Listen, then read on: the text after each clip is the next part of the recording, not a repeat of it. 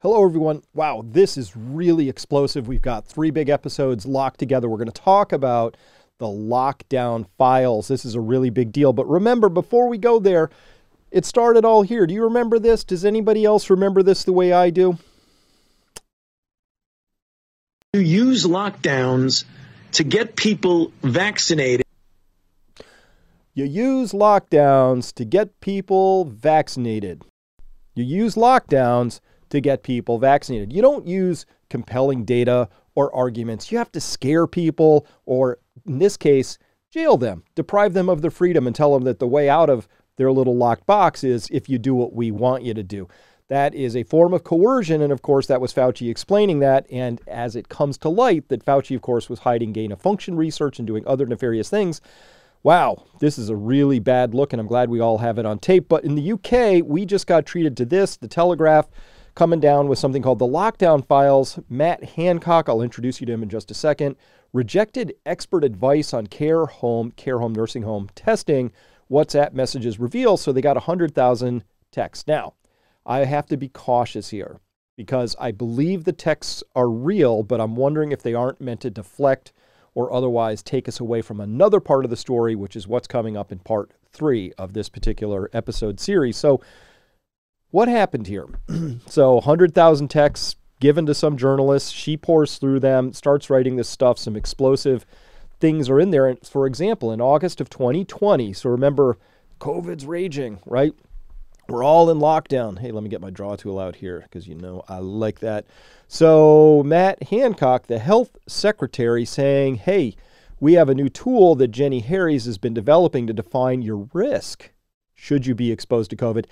Age is the biggest determinant, then sex, followed by other conditions, including obesity. So actually, I really doubt that sex was more important than obesity. So he had that wrong, but you could see we already had, that something that I was reporting on early on in 2020 was that, well, there was an age stratification. There was a risk stratification. It wasn't a one-size-fits-all. We have to lock everybody down. We need to give these vaccinations to everybody, right? That didn't make sense, and they knew that. They already knew age was the biggest determinant. Of course, how could you miss that, right? Carrying on, he wrote here in his WhatsApp message to a Boris Johnson, who was then Prime Minister of the UK, said, what this means is that the overall mortality is pretty meaningless because the mortality of high-risk groups is still very high, but low-risk groups is very low. There's the sort of nuance you would expect, but they were only sharing this sort of nuance privately amongst and between themselves as they were going out in public doing the big scare for everybody's benefit, shall we say. Boris Johnson writing back, very importantly, Matt, as I read this chart, an 80-year-old COVID patient has a 6% chance of dying. And if you're under 35, your chances are negligible. If I were an 80-year-old and I was told that the choice was between destroying the economy and taking and risking my exposure to a disease that had a 94% chance of surviving, I know what I would prefer. Matt Hancock, defending the beast here, says chances of dying as under 35 is negligible, but you still transmit. So it's important to let people know their risk. The big challenge is whether it's possible to segment those with the higher risk. Of course it's possible, but they didn't do that. They didn't do any of that. They were having these nuanced conversations and then coming out with their big club saying everybody's got to get locked down. Everybody's the same. They treated everybody the same, especially not just under 35, but once you get under 20, under 15, under 10, the risk just dropped to 0 for all practical purposes. So again, we could have had a nuanced conversation that said, listen, everybody under 35, go about your lives. If you happen to have the sniffles or a cough or something, don't go near somebody who seems to be exposed. And then you take your highest, most vulnerable people, risky people, and you protect them. So that would have been possible, right? That's what we could have done. All right, so carrying on with this particular thread, you can see this was the one we ended with up here. Patrick Valence, who we outlined as somebody who was there at the early Fauci meetings to figure out how to hide the lab leak thing, is in here weighing in, talking about, well, yeah, it's 4% is the case fatality rate, not the infection fatality rate, which would be vastly lower down here somewhere. So again, we knew about, and they knew like back in 2020, before we forgot, that a case is different from an infection. A case fatality rate, a CFR, is different from an infection fatality rate, which is an IFR.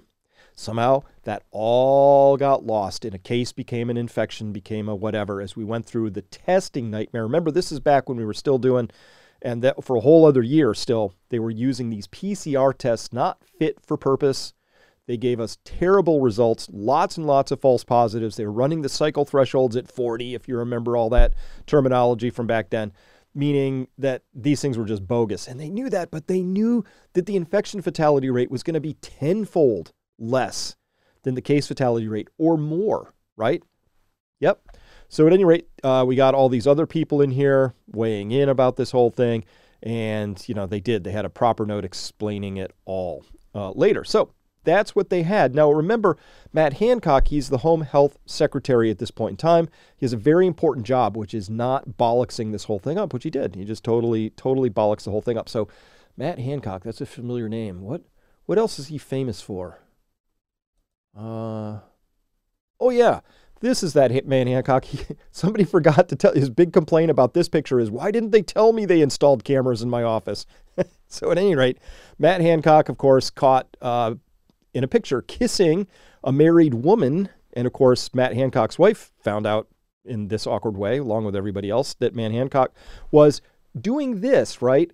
At the same time that he's telling everybody you have to distance, old people have to die apart from their loved ones because we can't risk having people come into the hospitals or the care homes where they're dying, that people couldn't have weddings, that they couldn't attend things, and everybody had to be masked up. Fear, fear, fear.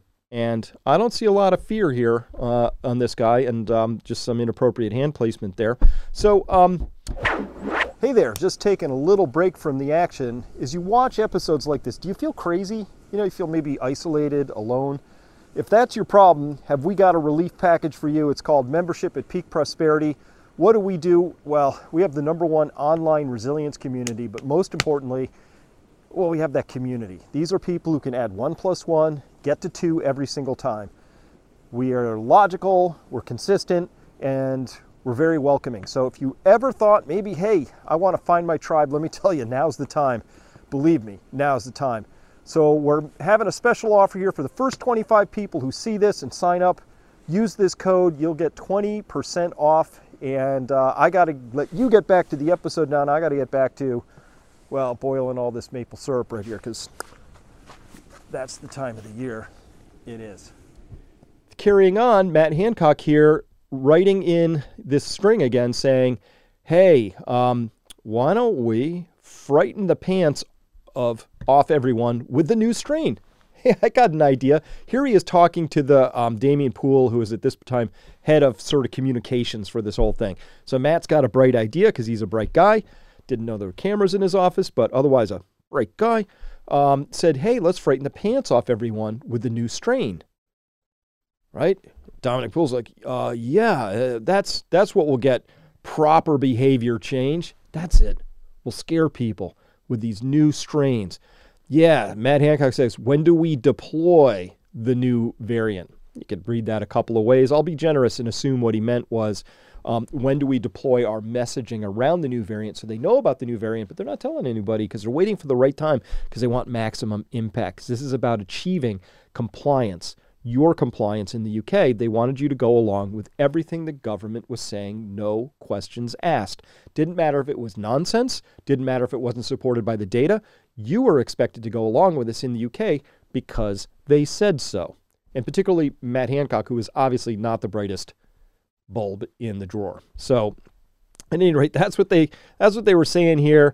I've been thinking more about this, Damon Poole says here, and I think we need to be more cautious, the strain, that is. I think you made a point earlier, but we need to keep schools off paperwork / agenda. Oh yes, let's keep the schools off of this thing.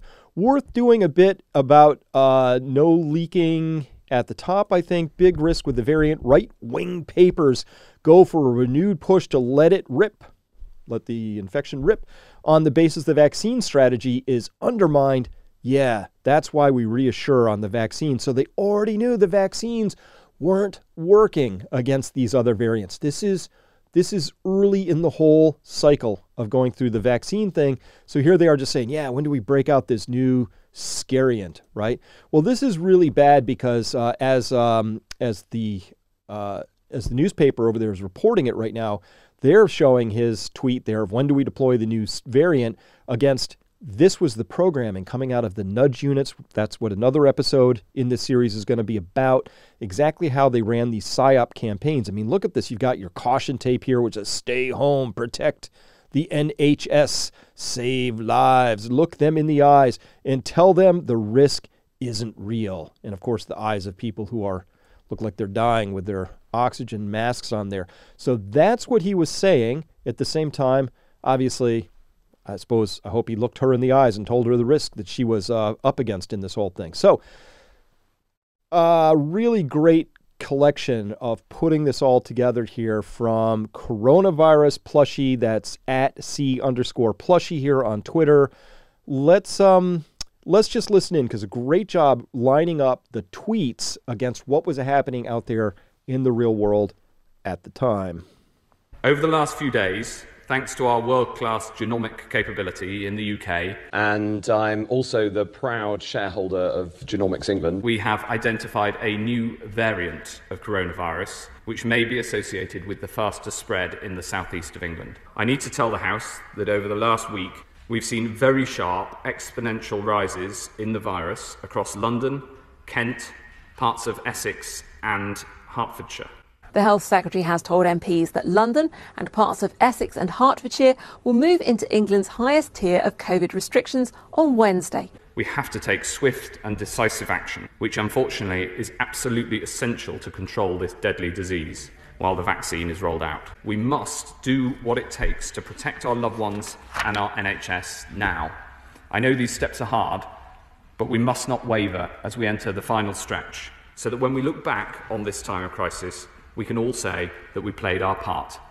This news about the new variant has been an incredibly difficult end to, frankly, an awful year. What I'd say to every single person is that if you act like you have the virus, then that will stop the virus from spreading to others. When we put in place restrictions like this, we know the huge impact that has on people's lives. And you know, I had to call my mum last night and say, I'm really sorry, but we're not going to see you at Christmas. Obviously, the good, hopeful news is that the vaccine is on its way, but we've got to stick together now, and we've got to all play our part in getting this back under control. The plea that I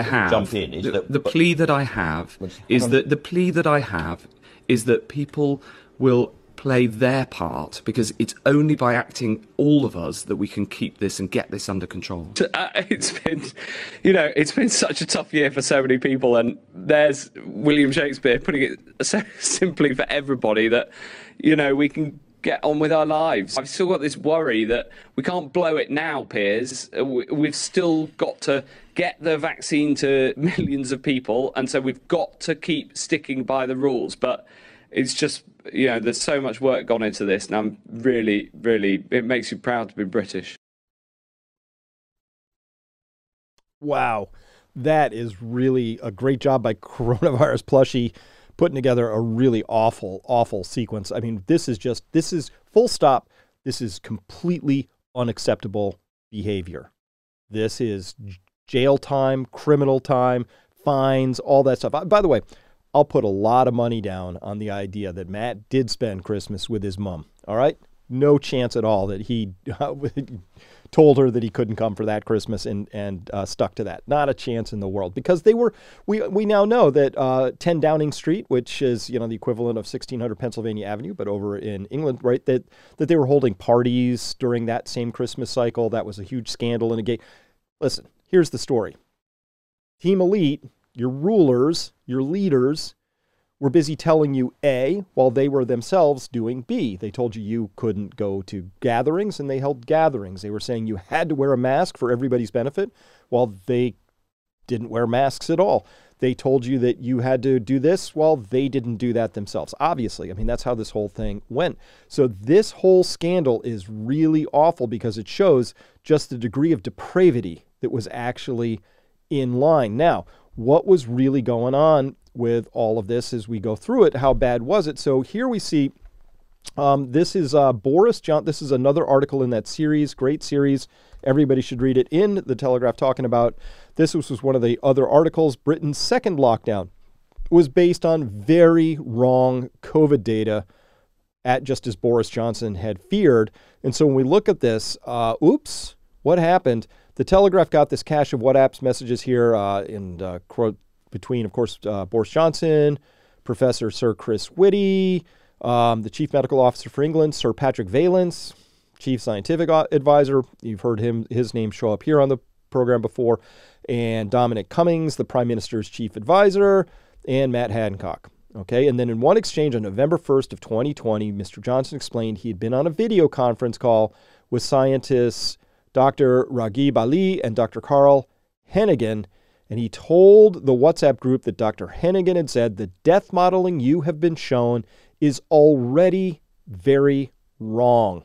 So this is these infamous models out of that group, and those that were just used to scare everybody. These models. Anytime I hear model now, I just couldn't possibly question that result more quickly. The previous day, Mr. Johnson had announced an impending national lockdown and partly justified his decision by showing the public modeling predicting that 4,000 people a day could die if no action was taken, right? Mr. Johnson shared a link with the group that suggests the modeling, which had been drawn up 3 weeks prior to the press conference, was out by a factor of 4. So what did they have? Well, they had this. This was the chart that he showed everybody. Oh my gosh, look at this huge giant wave. But this was the actual data that was tracking in underneath that. And so they already had this data in hand, which was already off by a factor of 4 at this moment here. And of course, it was off by a factor of 5 or more by the time it actually peaked out here. So what do? You have this. You could either do the right thing or you could scare people more and lock them down for the next holiday season. What do? Well, of course, you lock them all down. And then privately, you complain by WhatsApp with your other people like, is this the right thing? Should we be doing this? Should we not be doing this? Right? But of course, every single time, remember, once is an accident, twice is coincidence, 3 times is enemy action. When they do it 10 times in a row, and always ends up with the same result, which was we're going to lie about the data, we're going to overstate the risk, we're going to try and scare everybody so that we can do more lockdowns and convince more people that everybody has to be vaccinated. You do that to save mom, grandma, for the community. You do it because you're a good citizen. You do it because it stops the spread. Doesn't stop the spread, well, then it stops you from getting sick. Doesn't stop you from getting sick, well, then on and on and on. They just changed effortlessly. Here's the thing. I expect politicians to be scalawags and scoundrels. But the press, they're not supposed to just be quietly lapdogging that along and doing anything other except for their job, which is to question things and put things in context. So the press gets an F, just an F- in this whole process. It was awful, really poorly done. How poorly done? Well, the prostitutes, as I'm going to call them here, are there. So here in April of 2020, Matt Hancock says, hey, I need to call in a favor now. He's talking to George Osborne, the editor of the Evening Standard. And he says, hey, I currently have 22,000 spare slots tomorrow at my drive-thrus. Oh, and did I mention I own stock in the company that does those things? Because we saw that in that earlier clip. I got 22 spare slots at my drive-thrus for testing. Hence, I've extended eligibility today. Demand just isn't there. People aren't buying my product. Can you help? This is obviously good news about spread of virus, but hard for my target and my wallet. So I could really do with a testing splash. Hey, can you make this happen? And George Osborne, prostitute lapdog that he is, says, yes, of course. All you need to do tomorrow is give some exclusive words to the Standard. I'll be sure to tell the team to splash it. Right? You're almost there. Send me the words by 8 a.m. tomorrow. So, you know me, I'm like, well, that was April 28th. What was the front page of the Evening Standard looking like on April 29th?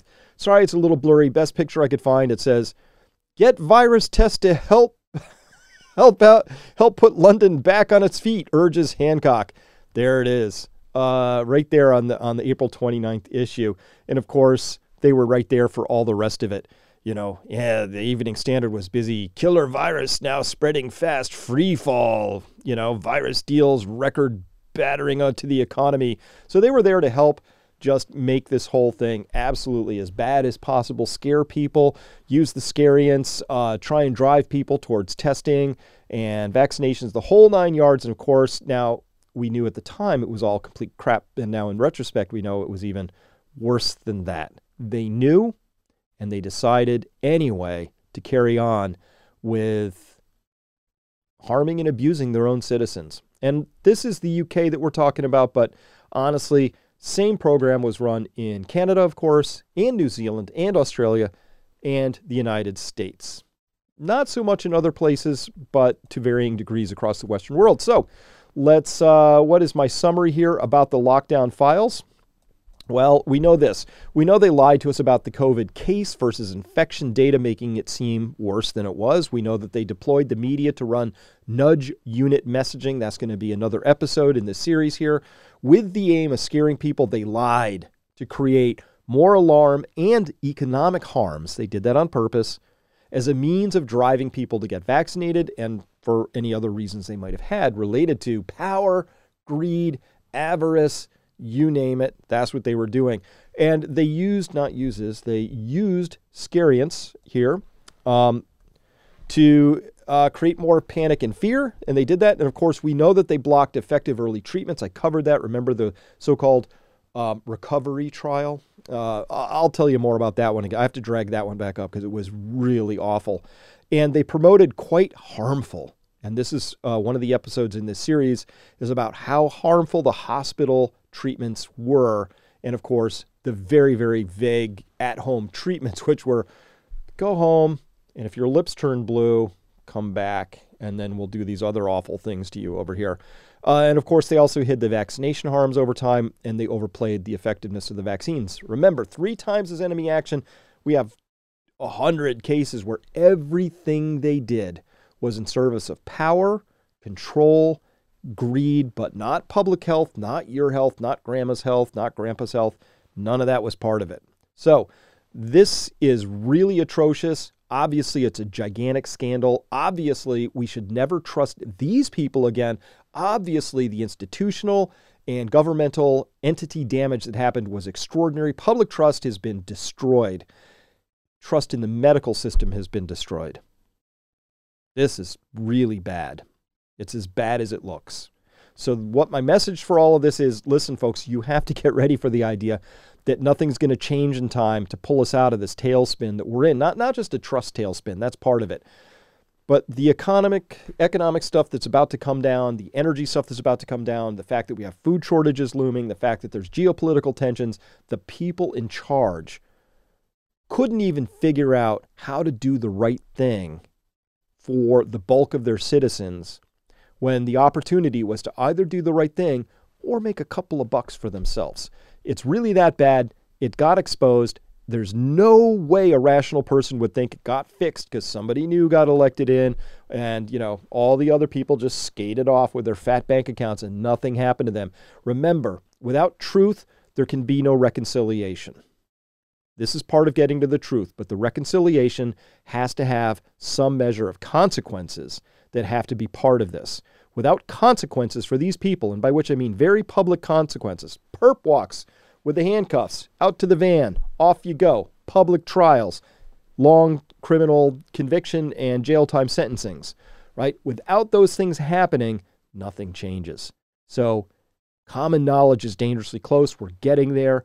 But IX, as bad as these lockdown files are, I actually think they're covering up for something that's even darker and worse, and we're going to get to that in one of the next episodes. All right, thanks for listening, everybody. We will see you next time.